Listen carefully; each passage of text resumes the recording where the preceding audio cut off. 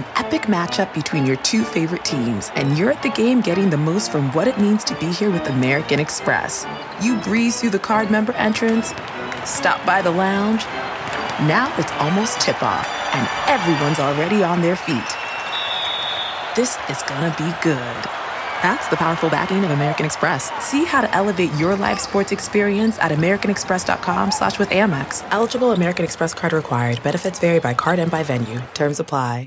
Angie has made it easier than ever to connect with skilled professionals to get all your home projects done well. Whether it's routine maintenance, an emergency repair, or a dream project, Angie lets you browse homeowner reviews, compare quotes from multiple local pros, and even book a service instantly. So the next time you have a home project, just Angie that and start getting the most out of your home. Download the free Angie mobile app today or visit Angie.com. That's ANGI.com.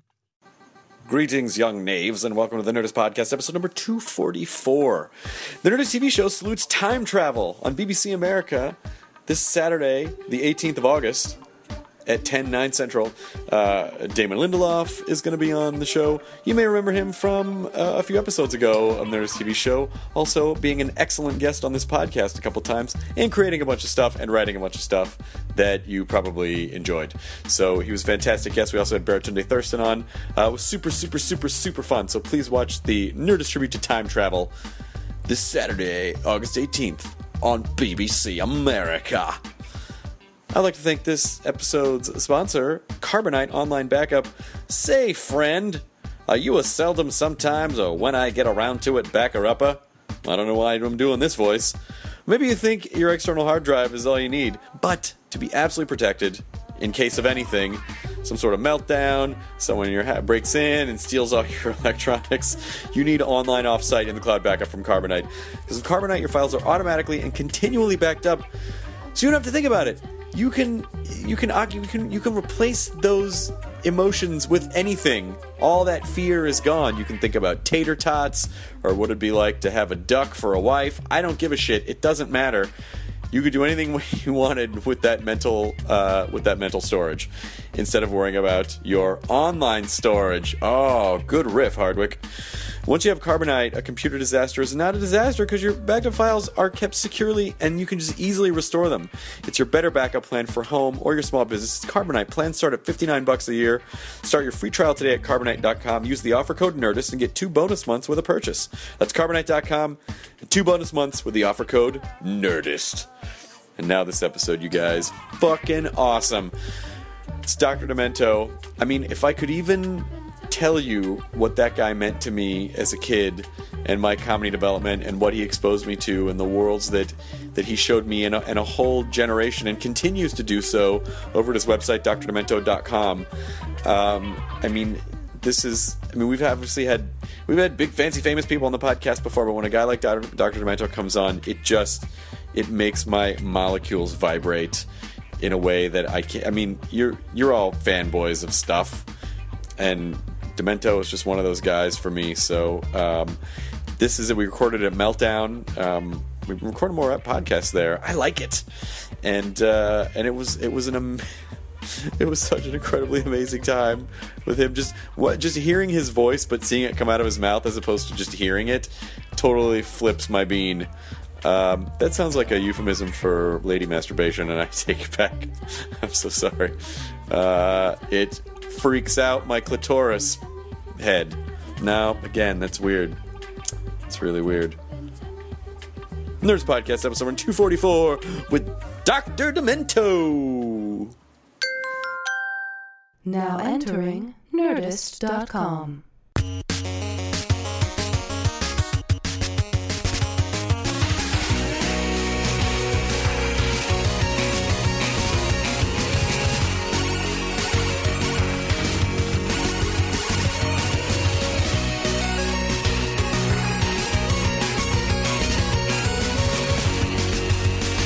Yes. All right. Comedy history. Are you recording?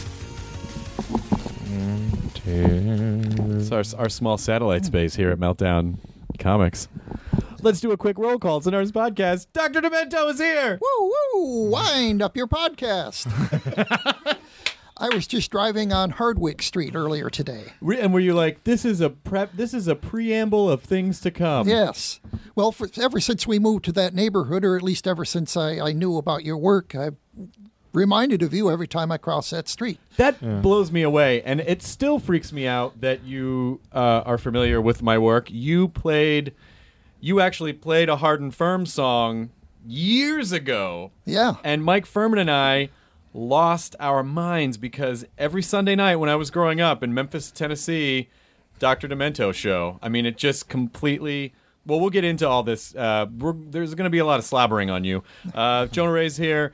And then our buddy Dan Pasternack. Yeah. Who... comedy nerd and also network suit in a weird sort of way. Comedy nerd, then comedian.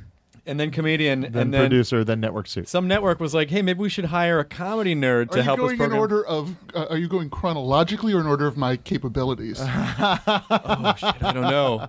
We're going to have to tag cloud you and figure out which word is the biggest. But Dan Pasternack, for those of you guys, we did a pilot with you. Mike and I did a pilot with you at IFC. Dan is responsible for shows like Portlandia and really helping to establish IFC as kind of like alternative Comedy Central. I think is if that.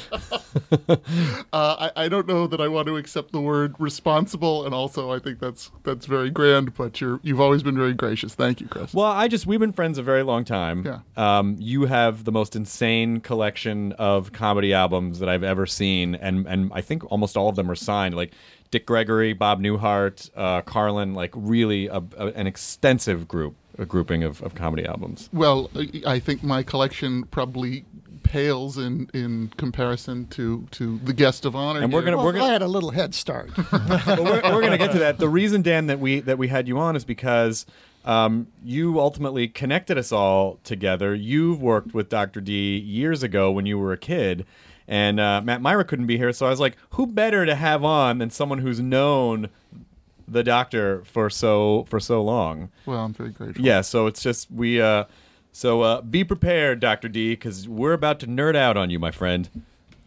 That's what I'm here for. So Mike Furman and I had the luxury of having a dinner with you at Largo a couple years ago at a Wootstock show. Mm-hmm. And the story you told was fascinating, just about like where you started. So would you mind, if you don't feel like it's redundant, please give us a little background how Dr. D came to be and just kind of what the business looked like in those days. Well, I grew up a record freak. My parents had lots of records, and the record player became my favorite toy when I was, 7, 8 years old.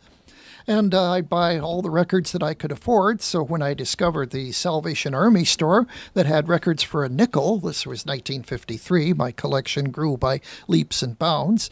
I used to play disc jockey as a kid, and then by the time I was a junior in high school, I had the biggest collection of records in the school, which included a lot of then current rock and roll records. So I became the de facto disc jockey for all the sock hops at my high school. So that was my first experience playing records for an audience. Oh, wow. Oh, yeah. So you DJ'd for your audience. You were a DJ. Yes. You were a high school DJ. Right.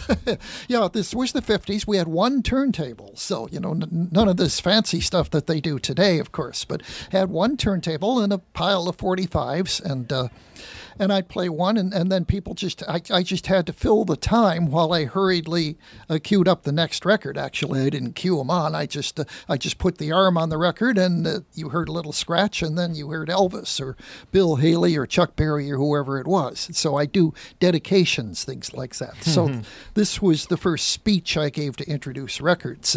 Then I was heavily involved in my college radio station at Reed College in Portland, Oregon, all 10 watts of it. 10-watt non-commercial station, but you never know who might be listening. Anybody could be listening who just happened to be somewhere in the neighborhood of Reed College. You never knew. So, And we followed all the FCC rules very carefully, things like that. And I went from playing classical music, which the station originally, that was their format. I became the student manager and introduced a more liberal format. We still played classical, but I played the records that I found in the thrift shops of Portland, along with all other kinds of weird things. And they let you do whatever you want. They let me do whatever I want. 10 watts. Were you developing your on-air personality at this point? Was Dr. Demento born yet, or did your body split open and outstood Dr. Demento with the tux and the red tie and the top hat? Dr. Demento developed gradually. The name was given to me by the obscene Stephen Clean. That was the name he used when I was brought into the staff at KPPC, in Pasadena, which is where the whole concept of the Dr. Demento show took root. I was Barry Hansen, my real name, but Stephen said, "Oh, everybody here has a crazy name. You can't be Barry Hansen." And gradually I became Dr. Demento. That was the name that stuck. So you took some sort of a potion, and then at night you would go out as Dr. Demento. Yes. Now, at first, my earliest shows as Dr. Demento, the earliest shows that I have recordings of, I sounded much more studious. Of course, those were the days of laid-back FM programming. And the people at KPPC said, "And now, Pink Floyd." And things like that. So I had a more studious, more level-headed approach, but I would tell stories about the records and about the songs and about the people who sang them. And actually, the Dr. Demento show started as a program of just rare records in general, early rock and roll records or the original records of songs that the Rolling Stones had covered. Yeah. So I'd play the original Muddy Waters version of something that the Stones had done. And Sly Stone was huge at that time, Sly and the Family Stone. This is 1970. But Sly had been making records for about 8 years before anybody knew who he was outside of San Francisco. So I had many of those early records. So as Sly was topping the charts with things like Dance to the Music and Everyday People, I would play his old stuff. On the earliest records of his I know of, he and his brother were the Stewart brothers, sounding like the Coasters. So I'd play those, and those were lots of fun. So I became known as this guy who was this fount of information about early rock and roll. But it was only gradually that funny music took over the show. Because I'd opened the phones to requests, and I found that a large number of the requests were for novelty records, things like the Purple People Eater and the Monster Mash. And they're coming to take me away. They're coming to take me away. Napoleon the 14th. Yes, indeed. So those, I found that the more of those that I played, the more popular the show got. So naturally, I became the funny music guy. I hadn't really intended to be when I started, but by the time that I moved over to station KMET, where I think Dan got to know the show, it had become pretty much the funny music show. Wow, and this was a time in the 70s where radio ruled. Yes. And then all of a sudden that's where we started to see shock jocks, not maybe shock jocks, but big personalities like your Wolfman Jacks. Oh yes. Guys like that. And what you told Furman and I at dinner was that one of the ways that you got hired somewhere was because you just had the most records of anyone. And it was so fascinating to me that there was a time when simply having the most physical of something, particularly music, meant, well, we got to hire this guy because no one else has these records that he has. Well, that was a big part of it, but I guess this personality that I gradually developed had to have helped some. I realized I just underscored that part of it, so let me backpedal just a little bit and say that it was the records plus the personality at the same time. And this wealth of knowledge. I mean, that's the thing that, that I think appealed to me, is that while I was learning about Spike Jones and Alan Sherman and Stan Freberg and Tom Lehrer and all of these guys that, as a 10-year-old kid I wouldn't have otherwise been exposed to, it was like, I was, without knowing it, getting the backstory and getting the history and getting the the influences of, this person influenced this person. And if you're interested in, George Carlin, then, you might want to check out Lenny Bruce and all of this stuff that, contextualized the recordings, really is half of what got me excited, in addition to the material itself. Yeah. Well, that's what I did. This is going to be a really dumb question, but I think because, a lot of young people listen to the show who have just grown up with the internet, but you have this wealth of music knowledge, so where are you getting it? Where are you getting the lore, and where are you getting the stories and the back information? It just kind of leaks in. I read Billboard a lot. Mm-hmm. That was the handiest, most available source of intelligence about records that was around. I think I discovered Billboard when I was about 12. I'd go read it at the public library, and it would have the news of all the new records that came out, all kinds of music, including comedy. And so there would be lists and reviews of all the new records that were released in that given week. So I'd read about them, and I'd gradually get to know more about how the record business works. So that was one source. There weren't a whole lot of others up until, the late 70s, maybe. There weren't a whole lot of books. I mean, now there's probably 300 books about Bob Dylan alone. Right. But there were very few reliable books about music in those days, especially current pop music. You could read a few books about old jazz. It wasn't until 1959 that the first decent book about blues came out. Oh, yeah. And longer than that before there were decent books about country music. But you could read about the older jazz, a little bit about the pop music of the Gershwin or Irving Berlin era. But so I read voraciously, and I was also, I'd go to the Salvation Army and nickel a record. I could take lots of chances, buy lots of stuff I'd never heard of, and see what it sounded like or hear what it sounded like. And my mother, bless her, would sometimes clue me in about, this was very popular. I used to love that singer, things like that. So that helped put it in context a little bit more. So when did you start to, what was your popularity surge? Like, when did that start to happen and you realized, oh, no, I'm actually a radio personality that people know? 1973 was the year it blossomed. That's the year that I started getting really good ratings. When I started in commercial radio, I hardly knew what a rating book was. Right. But then the sales manager of KMET came up to me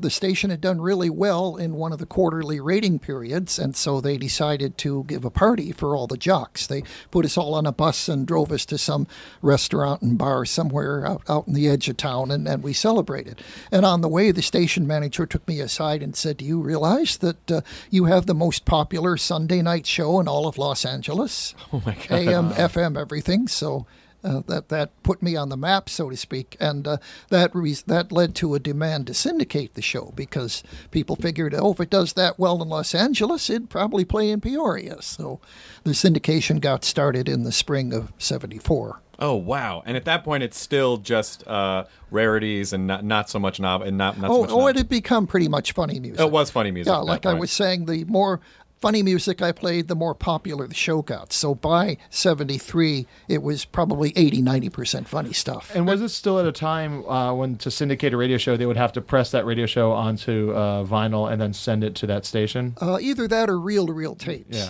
Yeah. We started with reel-to-reel tapes and then switched to vinyl. And then switched back again. It's a long and convoluted story. Finally wound up on CD, of course. Yeah. See, this was a point of pride for me, having grown up here in Los Angeles, was that I was the beneficiary of hearing the 4-hour KMET version of the Dr. Demento show from 6 to 10 p.m. Sunday nights. And the syndicated show was only the 2-hour version. Right. So that made me very cocky with like my friends that grew up elsewhere, because like, oh, you only got a funny 5. I grew up with the top 10. Yeah, that's the way it was. The syndicated show was shorter. Nobody seemed to want to take on a 4-hour show, no matter how popular it was. So the 2-hour show was easier to sell. And so that's why the Funny 5, because we didn't want quite so much of the show to be taken up with the countdown. I wanted to have more time for free form to play new stuff, things like like that. So that was the difference. And there were a few records that I could get away with on KMET that I realized I probably couldn't get away with in Mobile or Salt Lake City. So there were a few. Oh, like what? The Smoke Off, Shel Silverstein. Really? That was never on the syndicated show? Not till later. Oh, wow. Any Cheech and Chong stuff or any? Well, I had to there's some pieces where there's like one word that might be censored for the national show, but not for the local show. Things like that. Did they bleep back then, or was it? Could you not even? Oh yeah, I remember. Oh yeah, I bleeped. I got to be a very good bleeper. Oh good. Back in the days of razor blades and reel-to-reel tape. Oh yeah. I got to be an expert bleeper. Yeah, when I worked at K-Rock, even it was in the '90s, and even at that point, they still had the razor blades just lying around the studio.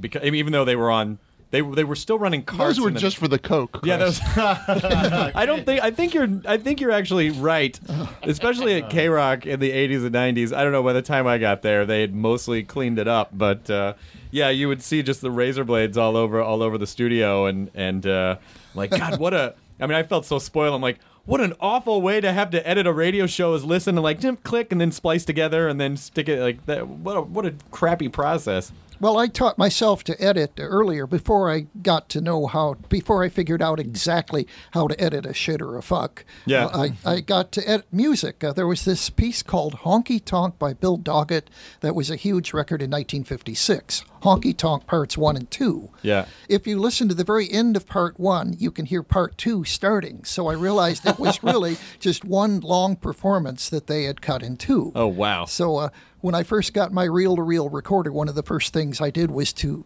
just take my record of Parts 1 and 2 and put it on tape and then edit it so that I could hear the whole 6-minute performance all the way through. Wow. By the way, I think everyone just lost their minds to hear you drop the F-bomb. And the S. Oh, my God. And the S. Fucking shit. Yeah, fucking shit. You know what's so funny is I actually remember, and it's so funny because it seemed like the world was getting more puritanical, and this was the indication for me that this was happening, that you used to be able to play Titties and Beer, Frank Zappa's Titties and Beer, and they used to be able to say Titties and Beer, and somewhere, I think in like the late 70s or early 80s, it suddenly the titties had to be bleeped out. That was a memo from the station manager. He remembers. Yeah, he had gotten complaints from somebody about it, so he decided, he didn't want to do it, but he said, he apologized and said, you're going to have to edit that. So it became cuckoos.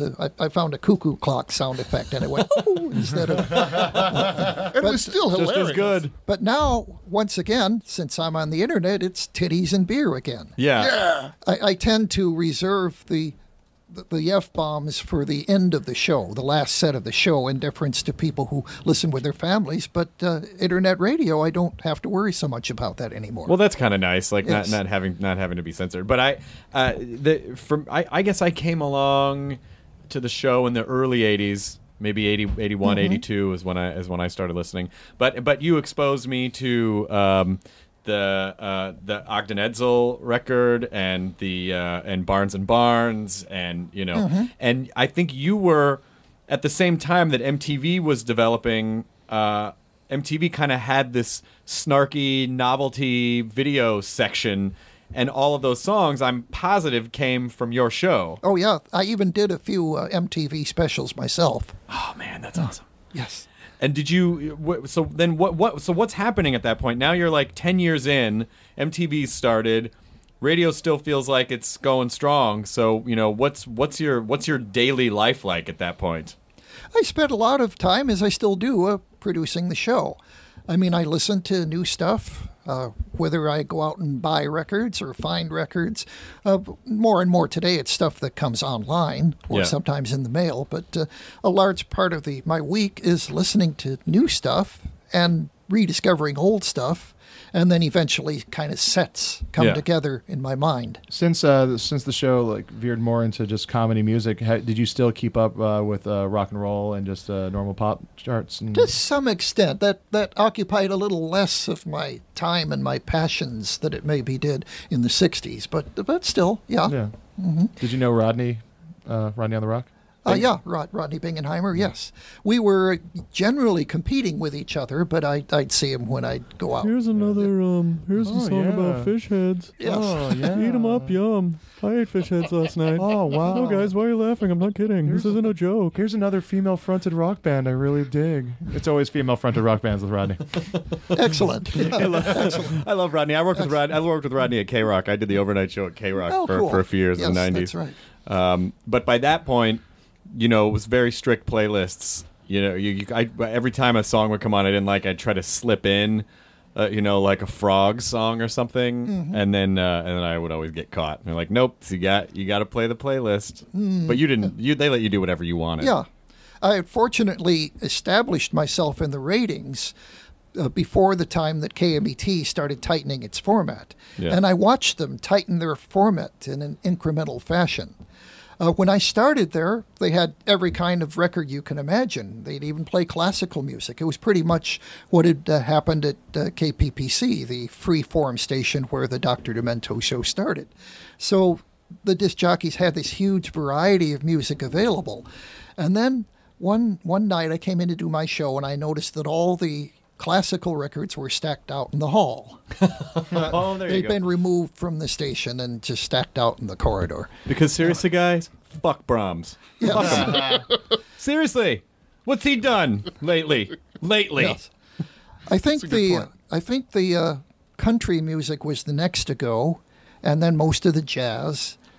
Kind of the last thing to go before I realized that they were just going to be rock and nothing else. Kind of the last thing to go was the Joni Mitchell kind of music. Yeah. And even Folk then, they would let B. Mitchell Reed play a little Joni Mitchell during his noontime show. That's so interesting to me that there was that there's we've almost kind of come back to that of just the idea of like playlists of just like a completely disparate playlist, like a shuffle, shuffle playlist. That there was a time when radio stations kind of did that, and then they just got super focused. Like, we're only gonna play this kind of rock for this specific demo. What was it like? What drove that?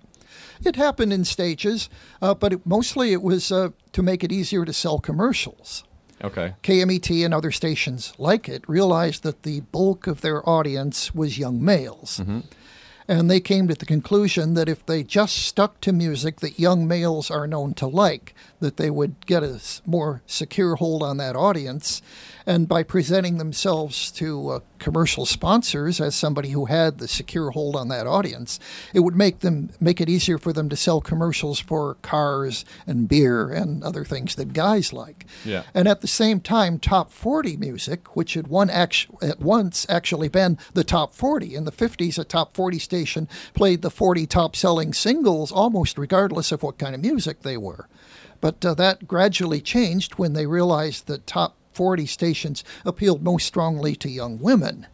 And so gotcha. you've got nowadays top 40 is considered an almost entirely female-leaning format. Yeah. So you get records that young women like. Mm-hmm. There was a station in Hawaii called Radio Free Hawaii, which was this guy Norm's idea of just there was ballot boxes all across the island, and you could fill out a whole thing about what you wanted to hear, and it was all this just like the people formatted the station, and Mm-hmm. it held on for a long time, but it just never made money. Like no ads were sold, and it was just but it was a shame because it was such you can find out about so much music through this station, and it just doesn't seem like it's a way that it's not a good business model, which is a shame. What's the is radio as bad off now as I think it is, or is it actually still doing it? Worse, probably. Okay. It's still making money, and there are still some very talented people in radio, but the Dr. Demento show is now migrated to cyberspace. Sure. DrDemento.com. Yeah, we do the show for DrDemento.com, and that's where you hear it. And we charge a small fee for listening to it, and that's how it becomes a going business for us. Oh, good. So you're still able to continue to do this. Do you put out the albums every year?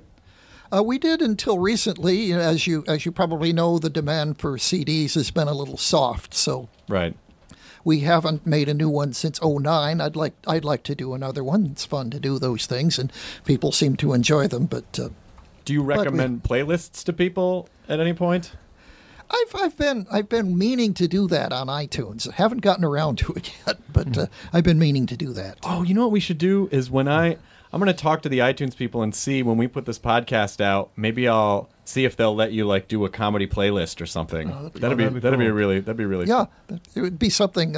People have told me, hey, you should work out some things like this. So yeah, sure. Yeah. Thank you. Who were some of the? Well, I don't know if I can make it happen. It's just something I would like to make happen. I'd also like $20 million. Yes. Can I just have that? Yeah. But there's probably a better chance I can help you with the iTunes thing. But who are some of the artists that you're seeing in the 70s that broke? And was there, were you able to help some of them cross over to mainstream? And what were some of those examples? Well, definitely Weird Al Yankovic. Well, of course, yeah, yes. But not until that was early 80s, right? Late 70s, early 80s. Yes, there were others who would have hits that I definitely started. One of them was Junk Food Junkie. I remember that. Yeah, okay. Larry Gross. So that crossed over and became a hit single. Yeah. Another one that I pretty much started was Grandma Got Run Over by a Reindeer by Elmo and Patsy. Elmo and Patsy, I remember it. Mm-hmm. Yep. So as far as bankable mainstream success, no, the Dr. Demento show kind of remains a thing for music geeks, nerds. And, how did Weird Al fall into? Like, how did you find him? He found me basically, but then I picked him out of the teeming crowd and elevated. I realized that he had unique talents. He had more going for him than most of the other people who would send me cheap cassettes. Like Dan Pasternack? Did you ever send in a cassette? I did. What, you did? Yeah. Do you still have it? Sure. I mean, the funny thing... We have got to play it on this episode. He made a record. He made a 7-inch EP. You've got to let us play something from that on this show later. Absolutely not. That is bullshit. You've got to let us play something. It's an EP with a blue label. Oh, really? No, I did 2 records. I did one in 1980 when I was 11. Oh, my God. And then the follow-up in 82, where actually one side, and this, I don't know if this has ever been repeated, one side played at 33 1/3, and the other side played at 45. I thought about doing that as well. Yeah. I did that in 1982, my friend. Oh, my gosh. Come on, you got to give us one track to play at the end of the show. No, there was one song that the good doctor was kind enough to play and then got onto the top 10, I don't know, like 5 or 6 times over the course of a year or so. It was probably just the appeal of it was an 11-year-old kid almost saying dirty words. Yeah, I don't know that it was quite clever, as I recall. I don't know that it was terribly artful. Yeah, definitely inspired by Shaving Cream. Yeah. I mean, that's the thing is that, at that age, all I was doing was absorbing everything that the doctor was putting out, and then appropriating it and squeaking it out at my... You should repress them in mono. That'd be amazing. For me, it's,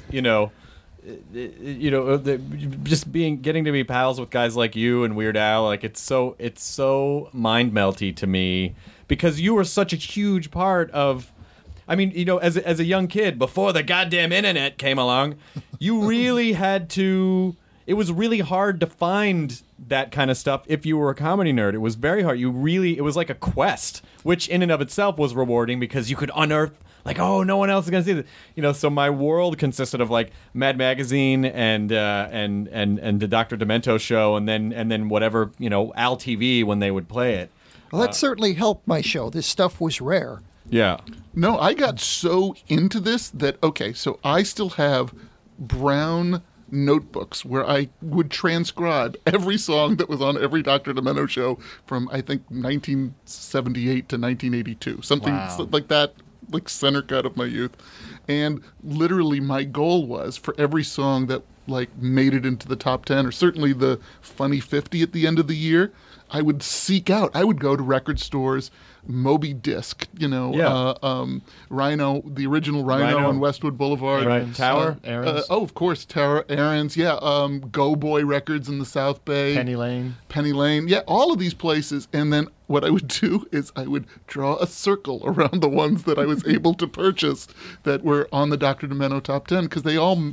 And by the way, I didn't need to buy them because I still have boxes of cassette recordings of all of the Dr. Demento shows that I, collected through all those years. So I had them all on tape, but I had to have the records. I did a similar thing where when the 20th anniversary double disc CD compilation came out that you put out, that was when I came into awareness. I tried to get a record from each of the people, each of the artists on the compilation. I was like, all right, I got to find Stan Freberg. Okay, I got to find, it was just every single one I had to buy. And there was a lot that just I couldn't find. Were you friends with all these guys? Most of them. Of course, I did play things that never came out commercially at all, or had come out commercially only on 78s 20, 30 years earlier. But yes, to answer your other question, I was fortunate to get to know a good many people, the younger artists, and also Stan Freberg, Tom Lehrer. Yes. Tell me about Tom Lehrer. Well, he was. If you had asked him back in the 60s to state his occupation, he would say instructor in mathematics at Harvard or MIT, University of California, Santa Cruz, wherever he happened to be at the time. He was just incidentally, except for a couple of years, just incidentally a singer. I don't think he ever liked performing very much, but he realized that he had a gift for writing wonderful satiric songs, and when he was inspired, he'd do that. Made these records, sold them. He was really the most successful do-it-yourself artist of any kind in the 1950s. Oh, yeah. He was basically pressing his own records. Right. And, I mean, he'd go in and I know. I'd heard that he would go in and just in a 3-hour session just record all the songs and press a record and be done. And his piano skills are insane. Yeah. And his diction, there is not everything that Tom Lehrer says. There's not one wasted syllable. Everything is exactly as it should be. And he's such a I've always wanted to. And the precision of the lyrics. I mean, it was great musicality, but also the internal rhymes and I mean, it was just such literate satire. Well, as you grew up on Tom Lehrer, he grew up with Gilbert and Sullivan. Sure. And Danny Kaye. That was his other big inspiration. Yeah, he would do a lot. He would do these if Gilbert and Sullivan played, this by, and then he would go into the playing different genres of, for specific songs. Did he ever, because he had a lot of, what could be considered controversial or transgressive kind of material, the Vatican rag and the old dope peddler. Step into that small confession. Yes. The guy who's got religion will tell you if your sin's original. Like, those rhymes are fucking perfect. Yes. Drink the wine and chew the wafer. Yeah, if it's not, try playing it safer. Take the wine and chew the wafer. 2, 4, 6, 8. Time to transubstantiate. Okay, we're in another level. We're nerding out. Well, there are some comedians who do what they do largely through improvisation. Yeah. That's not Tom Lehrer. No, he seems very precise, very measured. Now, there have been a couple of concerts that have been just recently rediscovered and made available on YouTube, or in one case on DVD. So you now have 3 or 4 different performances available of some of his better-known songs. And the thing, when you compare them, is not the differences, but how similar they all are. Oh, wow. So why do you think they're all stopped? wonderful. He wasn't inspired anymore. I don't think he hasn't quite stated this in public, but I think he was very perfectionist about his performances. And when a performance didn't go exactly right, he'd feel really down about it. And so there's got to be a strain. That's my guess. I mean, it's amazing. He was so prolific for such a brief period of time. And he's still alive. Yeah, he is still alive. I think he still teaches. He just retired. Oh, he did just retire? About 3 years ago. He must be, 80 by now? He was born in 28, so he's 84, yeah. Jesus. Yeah, he still lives in Cambridge, right? He spends half the year in Cambridge in the same house he's lived in for since the early 50s. Wow. Spends the other half of the year in Santa Cruz, California, where he taught for the last 15, 20 years of his teaching career. If someone ran into him and was like, oh my God, Tom Lehrer, you're amazing. I loved everything you do. Would he be like, please don't talk to me? Or is he pretty open about it? I think he'd be cordial. Yeah, cordial. Yeah, thank you. Open to me. Yeah. So you got so. Who else did you really bond with over the years? Well, Stan Freberg. I'm having lunch with him in a couple of weeks. So God. He's 86, but he remarried recently, and his, And his new younger wife has kind of invigorated him a little bit. I don't know if he's performing again, but he was. What do you mean by performing? Oh, he made comedy, Dan. Sorry. I know. You probably, I know. Well, he said invigorated. I didn't know what he meant. I know. I'm sorry. It was a fair question. I'm sorry. He told me he just got back from Comic-Con, so he did something there. I'm not Sam quite Freeberg sure was what. at Comic-Con? How did I miss that? That's what he told me when we made our lunch date.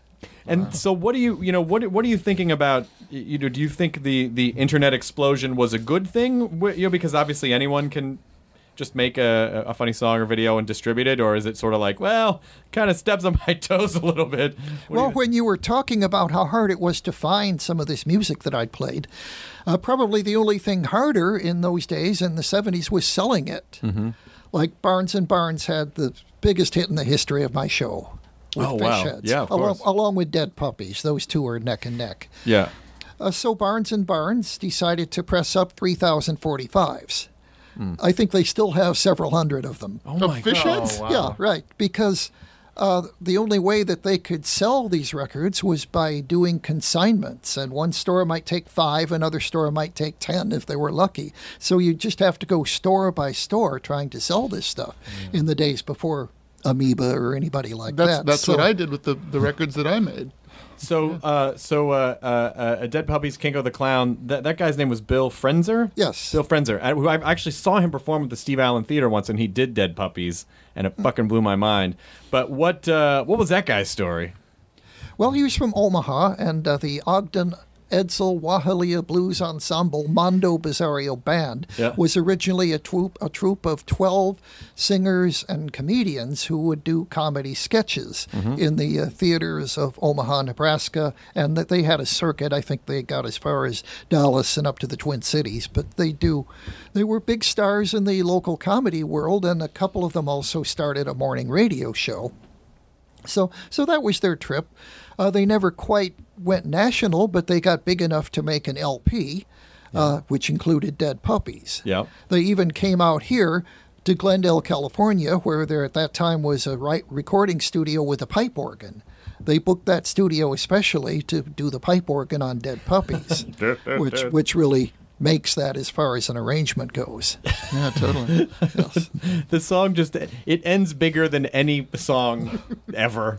The end of Dead Puppies. Yes, it's kind of the power ballad of the Dr. But it's on a I used to ask people to wave lighters, and now, of course, they wave cell phones. They wave their cell phones and their lighter application. But was it tough for these guys, just in terms of, because they're not really coming into the system in the normal way, particularly at a time when the record industry really did control touring and the whole system. So how did these guys make a living? Were they able to tour, or was it just sort of like, oh, they kind of got to say they got played on your radio show, but they didn't really make a living doing that? Well, Barnes & Barnes were never much into live performance. Right. That was Bill Mooney, too, yeah, right? Bill had his other career as an actor and a musician, and as a comics artist, too, or comics writer, rather. Yeah. Robert Hamer, who's the other half of Barnes & Barnes, he had a gig, too, that he did. So Bill Frenzer, since Ogden Edsel more or less broke up, he's had on and off success as a comedian. He does gigs, he does corporate gigs and that sort of thing. Yeah. There are other people who I play on my show who have fairly prosperous careers as working comedians doing comedy clubs. Henry Phillips would be one. Yeah, Henry. Tim Kavanaugh's another one. Yeah. And You play the Paul and Storm. And, of course. Okay, I got to ask, because this guy, at least for people in L.A., was something of a local legend, but really came to, I think, greatest prominence on your show. What was Wildman Fisher's story?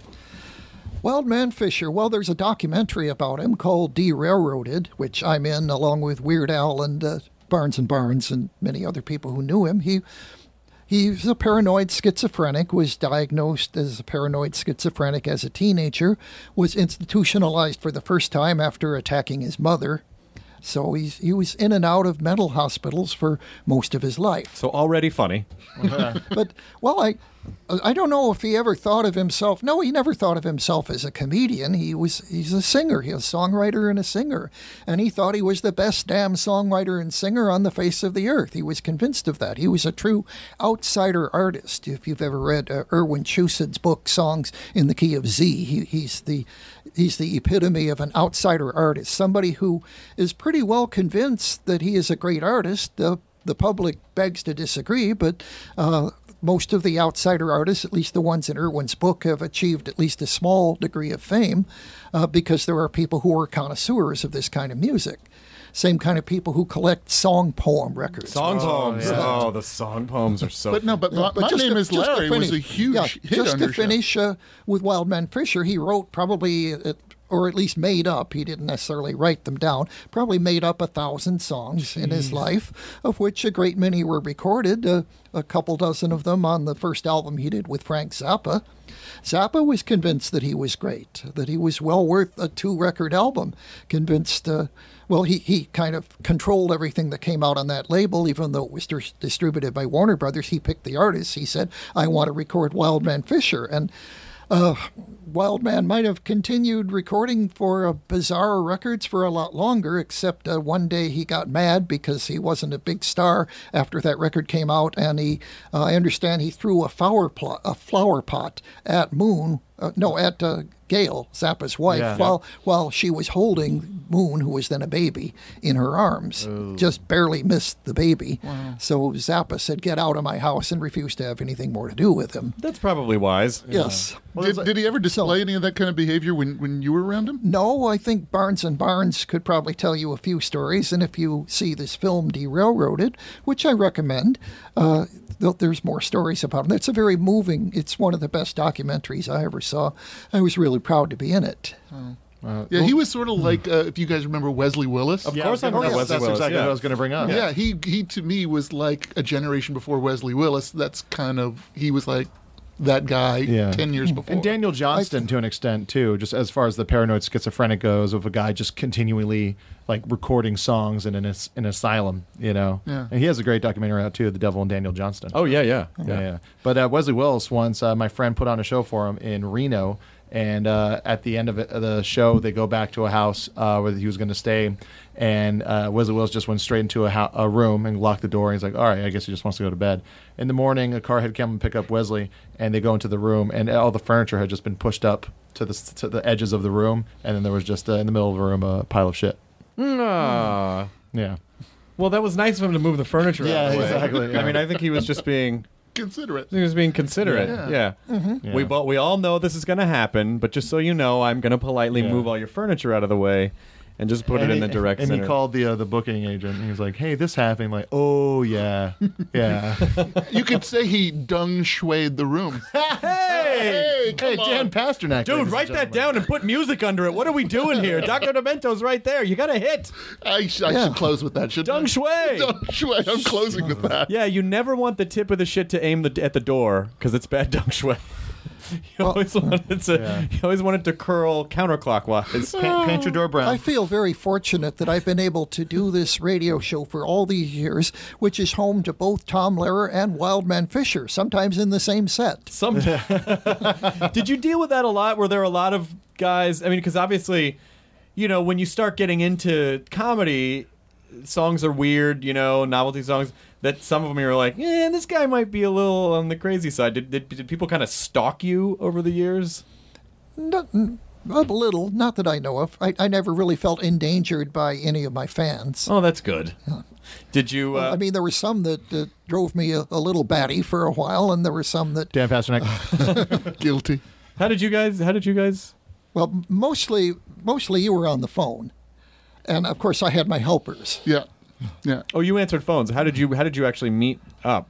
Well, the way I first met the good doctor, I was, I think I was in the 6th grade, and I used to do like live broadcasts, and I went to one at Tower Records on Sunset. Oh, yeah, right. In 1980, and you were kind enough to put me on. I think I sang a version of the Spike Jones song "You Want to Buy a Bunny," and you were very encouraging. And I met a bunch of the people from your cast on that broadcast and stayed in touch with them. And Mike Meyer, not Mike Myers of SNL, but Mike Meyer of Meyer and Drake, who had a number of hits on your show, like the Monster Rash and the Mr. Bill song, were kind enough to produce the first 2 songs that I made. And then I worked for my mom all that summer at her factory in downtown LA. She had a manufacturing company.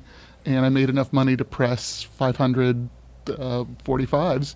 And then later that year is when you first played Dan's song, which was so I was 11 years old. We're so playing whatever that song is at the end of this recording, because now I've said it's going to happen and people are going to demand it. So Chris, no one is going to demand it. Dan, the internets are going to be clogged with requests. This is what Dan does, though. Like, he doesn't show anyone his songs, and he even pulled off all of his stand-up appearances off of the YouTube. No, there's actually still a couple. You did? You told me you called up like a place, and you're like, "Can you take that down, please?" No. There was tape that I didn't want just one particular set available to people. Yes, from MTV. I just think if more people were comfortable masturbating on the internet, Dan, you'd be okay. You know, like everyone does it. It's not a big deal. Oh, I know which one you're talking about now. All right, now I'm really uncomfortable. You know what? You've got Dr. Demento here to talk to. Why do we need to focus attentions on me? Because it's funny to watch you squirm a little bit. All right. Because it's adorable. Look at these cheeks. He's getting all red, you adorable son of a bitch. But Dr. Demento is here. Our hero, Dr. Demento. It is pretty crazy that, that after all this time that you still, you're still able to do what you do. How's it been going with the internet show? Well, it's been doing fine. Yeah, it's we seem to sell a few more shows all the time, so yeah, it's keeping us going, doing pretty well.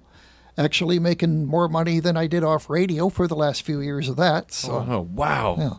Yeah. It's a subscription model? Yes. But are there sponsors who want to come in and go, hey, we want to bring get involved? We spun our wheels for a while trying to emphasize that before we realized, hey, we're actually not doing too badly with these subscriptions, and people can buy one show at a time too. Yeah. So we haven't really tried that lately, but we may try it again sometime. I mean, it seems to make the internet work. I mean, every day the internet seems to figure out more ways to expose me to ads while I try to get the news or something like that. Yeah. So who was the last person you got excited about? Like in the same way that like when you first heard like Weird Al's cassettes that he was sending you? Oh, let's see. There was Logan Whitehurst and Lemon Demon, who had this. The biggest hit of the new century on my show was Lemon Demon's song called "The Ultimate Showdown of Ultimate Destiny." You might have heard that. It's hard and firm. Oh, thank you, Dr. D. Oh, they're up there too. Yeah. Hey, look, it's our buddy Matt Bennett. Hey, Matt Bennett. Hi, how you doing? How are you? Hi. This is Dr. Demento. This is Matt Bennett. Matt Bennett. Nice to meet you. All right. Hi, it's a pleasure. Yes. Big fan. Matt Bennett is a fine comedian friend of ours who's on a little television program called Victorious, and who does a lot of stuff here at the theater. Have you guys never met before? No. This is awesome. All right. Cool. Super cool. Nice to meet you. We're just talking about comedy. Give Matt Bennett a mic. Hi. God damn it. Katie, give him a mic. Katie, do it. Katie, faster. So exciting.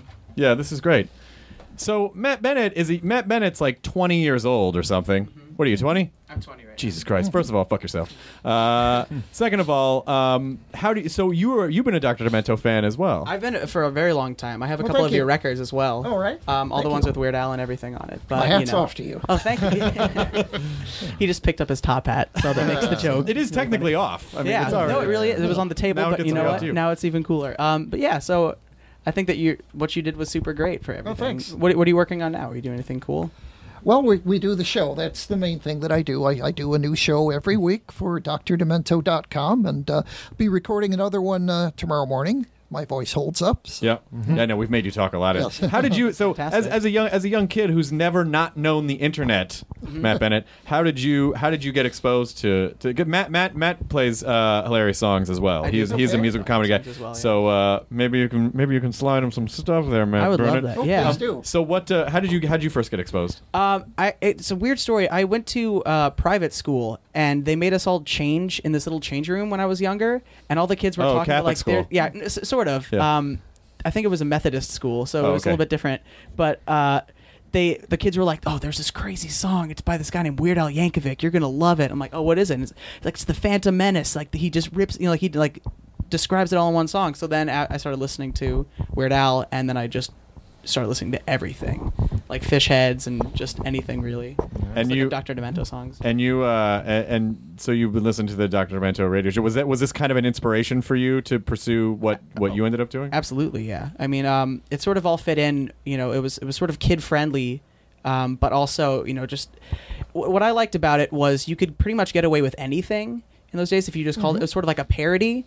So, you know, you could make fun of something directly, and under the guise of a parody, it would be okay to make fun of it. And as a kid, that's like, I can make fun of anything as long as I call it a parody. Yeah. So I'm like, this is great. Now I found a way. So I'm like, oh no, Mom, I wasn't, making fun of so and so. It was a parody. Oh. So I found like a loophole through these songs to start comedy. That works with the and do all this government stuff. too. Oh Yes. no! I wasn't You know what? ripping off the song. It was a parody. Right.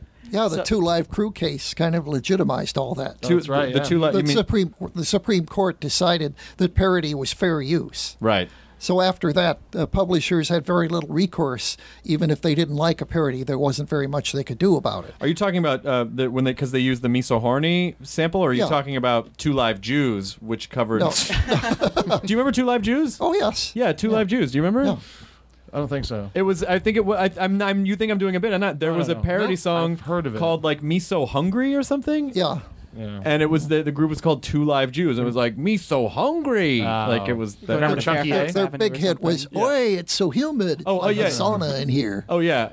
Maybe it wasn't about food. I don't know. But anyway, Two Live Jews was an actual. Yeah, I think Al cornered the market on all the food-based Food, comedy. sorry. Isn't that funny that I mean, it is another testament to Al is that he has been that guy, and no one, like, if anyone else does it, they're like, fuck you, that's Weird Al's thing. You know what I mean? Like, it's amazing that he's been able to corner that market. more than 30 years. More than 30 years, and he's still relevant. Even all the Yes. fakers on, LimeWire and Kazaa and Napster and stuff, all the people, Yeah. it all just gets labeled under Weird Al. Yeah, because, that's true. Just the Napster, you best. must have been. I had Napster. I was there for the start of it. 2000. Oh my gosh! Yeah, I know, but he's 20. Yeah, so he's like 2000. It makes him 8 years old. He don't was wanna talk taking about that. he was taking a Napster during Napster. He was taking Oh. Napster. Hey, wait, let's all. You know Download what? times were so long. Here's a really fun way to bum everyone out. You guys ready? Matt, what year were you born? 1991. Oh, I just got diarrhea in my own stomach. Well, there He was something born with a computer in his hand. He really that- was. Well, no, yeah. Game Boy, but Oh, I'm gonna Wesley Willis this room in a minute. Here, I'm just gonna move the furniture. just push it back. Yeah. I move the but furniture. think about it. So how old are you now, Chris? Older than you. Older than me. Yeah. I know that because Jonah, you were talking about just turning 30. Just turned So 30, there's 10 yeah. years between us, and I Yeah. think there's 10 years between you guys too. God damn it. So I'm just saying that that's the same age gap. So we're all sort of connected. in No, this I have a No, when feeling- I first met Jonah Ray, Jonah was your age That's because true, yeah. he worked as a writer's assistant on a pilot that we did for Showtime 10 years ago. And the producers had to send Jonah out for a bottle of prop tequila for a bit, but because he was not yet 21, Yeah. Kulop, Scott Ackerman's then girlfriend, now wife, had to go with you to buy the Adorable. bottle It's of like tequila. they asked me, I was like, I'm right on it. And then I had to go, hey, can you, Yeah. I need to help. You You needed an assistant for the writer's Yeah, assistant. exactly. God, can you imagine there was a time you couldn't buy alcohol? Oh, don't even remind I'm me. sorry. I know it's a I problem. don't think shaking that the ever. I whole- don't think that ever stopped him. I mean, Every so often, I'll play a song from the Prohibition era and have to explain what it was, and segue into something about marijuana. And what kind of comedy music was going on in the third? Like, what was the beginning of comedy music, like as contemporary comedy music as we know it? As we know it, well, you might say it started with the beginning of records. That was the first time that a performance could be commercialized, and there were comedy songs from pretty much the beginning of records. A lot of politically incorrect comedy songs. Of course, yeah. in the older days, because it was very popular to make fun of other races or other or other ethnic groups. Yeah. Still is in Hawaii. Still Yes. very popular in Hawaii. So there was a lot of that. Comedy as we know it, well, Spike Jones was a big step in that direction. Yeah. Who became hugely popular during and after World War II and made records that were huge hits and put a lot of effort into making each one perfect. Yeah. Had a great stage show, too, with a cast of 50. Oh, my God.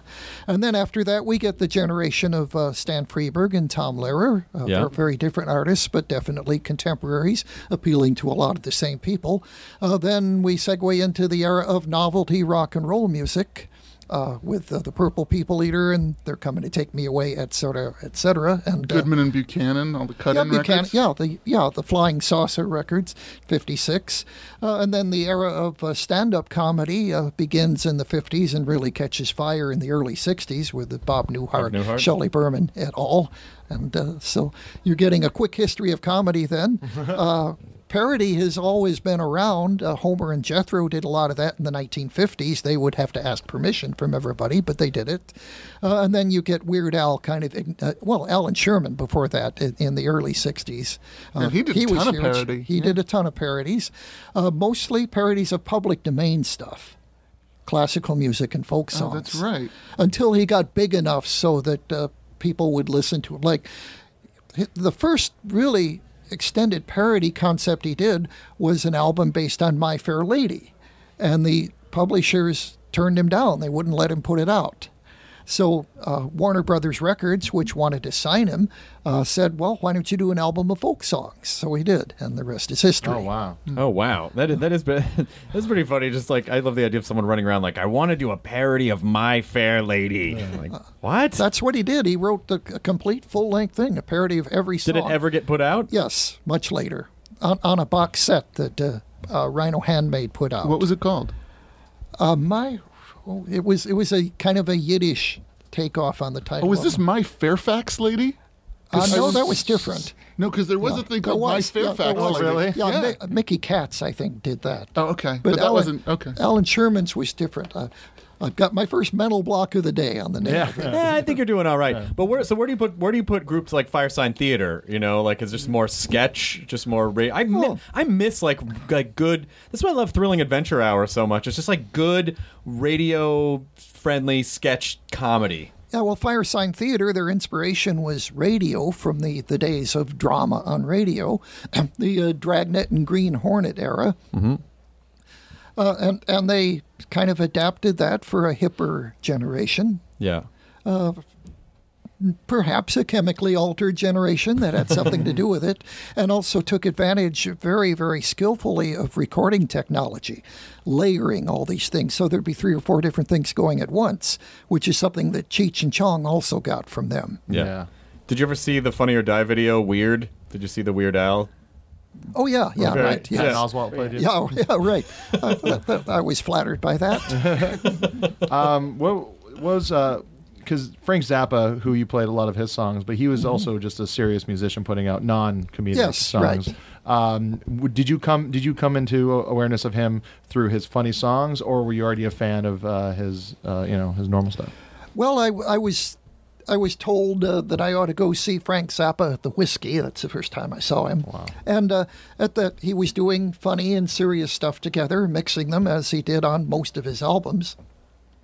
I still kind of think the funny music was something that he did to draw in an audience. Really? Especially young men. He realized that he realized that a lot of the music he wrote might be a hard sell as far as getting younger people who were not from the classical community to listen to it. But if he wrote a song about yellow snow or a song about titties and beer, he realized that he could probably get a lot of impressionable young men and young women, too, to come in and listen to his stuff. And while they were waiting for Don't Eat the Yellow Snow, they get exposed to a bunch of challenging, yes, brilliant music. Yeah. And then, if you listen to like the long version of Don't Eat the Yellow Snow, that's no slouch either. There's a lot going on that piece. Yeah, and there was even, I think, on a Weird Al record, he did I can't remember what record or what song. Genius Genius in France. Yeah, Right. yeah, and that was like very much Which is a song about Jerry Lewis, but the music is all his subtle spoof of Zappa. Yeah, exactly. That's great. I was wondering how you feel about the Marx Brothers and their place, because they sort of, in my opinion, they brought a lot of comedy songs into movies. When I first started the show, they were some of the first older stuff that I played. I had an LP of Groucho singing songs from his movies, and Hooray for Captain Spaulding from that album was very popular on my show. And so that, along with Spike Jones, was kind of, I think, my audience's introduction to older stuff. Yeah. In the early days of the Dr. Demento show. And, of course, I still go back to that now and then. Was, do you know Harvey Sid Fisher?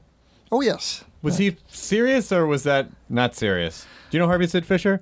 Mm-mm. Harvey Sid Fisher sang a different song for every sign of the zodiac. Right. And you're listening to it, you're going, this is either the least ironic thing I've ever heard or the most ironic thing I've ever heard. But each sign of the zodiac has its own, and it's kind of 70s-ish, and it's like the song about Taurus is like bully bull bull, I'm a bull bull, like he sings the literal like what their attributes are and what the animal like. How do I not know that? I don't know. You don't know Harvey Sid Fisher. Is that where your horoscope for the day, the Weird Al song, came from? I don't know. Maybe. I'm sure Al was aware of it. I'm sure he must have been. Yeah. Who else was there ever one that you were like, man, this is amazing, and for whatever reason it just never caught on? No. Yeah, there's some. Dance song? No, that found an audience. Oh, that's fantastic. It found about the audience it was supposed to have. What'd you do with all those 45s? Did you sell them? I actually sold for the first one. Yeah, I actually sold them. That's fucking great. That's like we sold 500 copies of that. Yeah, I mean, again, it was like what the good doctor was saying. Is like you take 2 or 3 to different record stores, and they're on consignment. And I have to say that the Dr. Demento show was powerful enough that, like, look, every kid my age was obsessed with the Dr. Demento show, and it certainly was a big deal for me, as a 6th grader, as a 7th grader, because everybody listened to the show. So I was able to sell enough of them that I saved up the money and was able to press another record, which didn't sell at all. I'm curious because now that Matt Bennett has joined, being the youngest member on the age totem pole, what are challenges for you now with music, and what's really easy about what you do, and what's really hard about what you're doing now? I guess that's a good question. I don't know. It's actually the position that I'm in sort of makes it easy to do this. I sort of write songs that are border on being. I don't want to say they're straight up comedy songs, but they are funny. Or at least I like to say they're written with sort of cleverness in mind. But I also do a Nickelodeon show, so I sort of have this audience. This built-in audience. Yeah, this audience that it's pretty appropriate for. Yeah. So it's sort of easy for me, but I see a lot more people sort of doing this. With the internet and everything. I mean, there's Bo Burnham, of course. Sure. Sort of, and I don't know if you guys know George Watsky. I don't know George Watsky. He put up a video that got like millions upon millions of views, where it's just him rapping really fast, but really clever stuff as well. And there's that kid Luke Scott. Oh yeah. Very popular on my show. Really funny, Yeah, like great. really great stuff. Really good stuff. Yeah. Does a good live show too. Oh really? He did the Bringing Skeksis Back song, right? Yeah. When he heard us talking about that, bringing Skexy back. Yeah, he did the Skeksis video. Then another branch of what I do, there are a good many artists who do funny songs and serious songs, and ones that are kind of a little of both. Randy Newman would be one. Sure, yeah. Christine Lavin more recently. I don't know. Whatever happened with Tom T-Bone Stankus, who had probably one of my favorite songs, The Existential Blues. That song was one of my favorite songs. It's a mind blower. It's so good. And he did that live when you did your 10th anniversary show at Wolf and Miss Miller's Country Club in '81. Yes. He came out and did that live, and I remember that blew my mind. And I just thought, this guy is a genius. He's still alive and well, doing fine, but he's morphed into being a children's entertainer. Oh, wow. He got religion and kind of decided maybe I shouldn't do the existential blues all my life, though I think he'll still sing it when the audience is right. But he's really a kid's entertainer. That's what he so does. no more songs about poppies. Have you played any of Tom Wilson's stuff? Oh, yeah, sure. Yeah, Tom Wilson's great. His homonym song. The homonym song is. Genius. Have you heard Tom Wilson's homonym song? Have you heard Tom Wilson's? No. Yeah, you Do yourself a favor. Tom Wilson. Is he? He's Biff from. Yes. That's what I yeah. thought. Yes. I But heard that one song. And he used to that perform with a everybody tuba. Yeah, that's an older song. He has a new song that's called just all homonyms, and it's just it's really trippy. It's really good. Awesome. So drdemento.com, people can go and subscribe, Right. and they should. Is there anything else you want to plug while you're here, or anything else you want to tell people before we release you? Oh, there's a graphic novel called Earthworld, done by Robert Balder, and he is going to be doing an audio version of that, I think with the limited animation too, online. And I've been cast as Lord Stanley in the audio version of Earthworld, which will start production soon. So you actually, so people do subscribe to your show. Is there a donations button too? Can people donate to the show to keep it going? No, we just do it by it's $2 per single show or $14.95 for a subscription. Yeah. Which means that you can also plunder our library of 700 plus older shows, going all the way back to some of the first shows I did as Dr. Demento in 1970. Wow. Yeah. That's pretty amazing. I mean, it really I think you were one of the forefathers of what we kind of think of as the modern podcast, in the sense that, you're a guy with a very specific field of knowledge, and you love what you do, and you expose people to this world, and that's kind of that's the ultimate. What I do. That's the ultimate philosophy of what we do here. But I don't know if it ever would have occurred to me that radio or even podcasting would be a fun thing that I could actually do if it hadn't been for you. Well, thanks. If the radio show hadn't kind of fallen into my lap, if I hadn't come along at just the moment when freeform radio was open to concepts like this, I probably would have been a professor somewhere. Oh, really? Or a teacher of some kind. In Portland? Maybe in Portland. That's where I went to undergraduate school at Reed. Yeah. Though my presence here is due to UCLA. UCLA had a master's program in folk music studies for a few years in the 1960s. Folk music was my passion, especially blues in the 60s. And so I came here, became one of their first students, got a master's degree in folk music studies to hang on my wall. Yes. But I wrote my thesis about the early days of rock and roll and the folk roots of rhythm and blues. Wow. So, that's fantastic. yes. You should put that on your blog. I was also a next-door neighbor and really good friend for a while of John Fahey, who's now the late John Fahey is become more and more esteemed after his passing as one of the pioneers of contemporary guitar. Wow. Oh, wow. So we were good friends. So it sounds like there's a house open next to you, Drinking so we should buddies, we should just buy it and move in next door. Well, that was in Venice back in the 60s. Oh, okay, that was a long time ago. Little cheaper back then. Yeah, John passed away in 2001, but after a colorful life. They've been releasing a lot of his music now. Yes. They've been doing a lot of box Just sets. about everything that he did is now available again. If people want to submit songs to you, what can they do? DrDemento.com. Yep. Dr. Demento at drdemento.com is my email address, DRDEMENTO. Or you can do it the good old-fashioned way with a CD, or even once in a while get a cassette, and we always accept vinyl, and that's P.O. Box 884, Culver City, California, 90232. Now, if there's any way, we usually sign off the end of our shows telling people enjoy your burrito. Would you mind giving us like a classic Dr. Demento send-off, like the end of the show, and then just tell people to enjoy their burrito? Don't forget to stay demented and enjoy your burrito. Yay! Dr. Demento, thank you for letting us nerd out on you for this hour.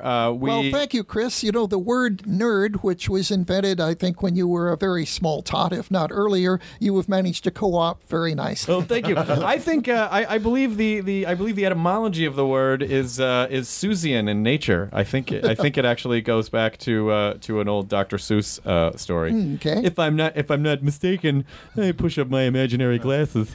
At the moment, geek, of course, is from the German word Geck, which were sideshow freaks who would bite the heads off snakes and chickens. And dork is a whale's penis. It's true. It's true. Yeah. So there you go. And Matt Bennett, thank you for being our surprise guest. It's good to see you. What are you doing? What are you doing here? The show. We got a show downstairs. Oh shit! What the fuck? Yeah, it's at 8. Oh, that's great. Thank you, Matt. Send me something. Absolutely. Yes, I will absolutely do that. No question. I'll connect to you guys. And Dan Pasternack, thank you for being here. Oh my God! Thank you for letting me crash. Of course, This buddy. has been such Oh, a we great love show. you, guy. I'm gonna get You're that song from you. welcome. Let me scratch you behind the ear. Oh, that feels good. All right, good.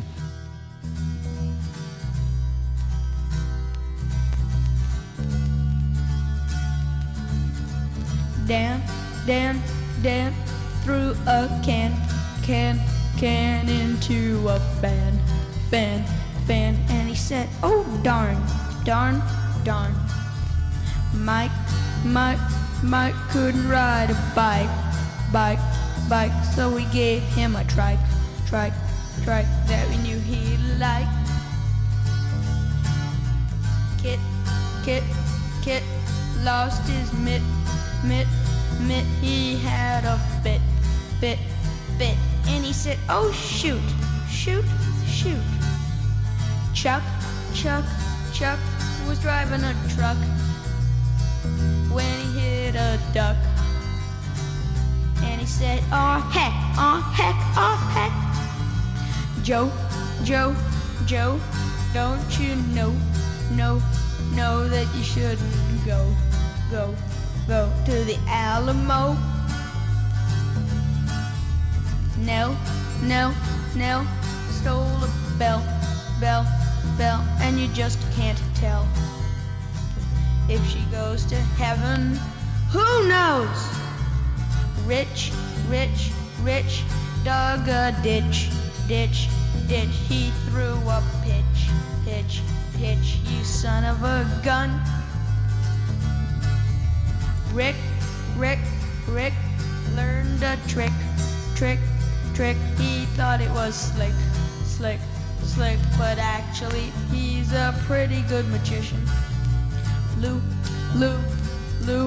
went to the zoo, and he caught the flu from a kangaroo. Oh, and by the way, if any of you are offended by this song, well, stick it up your...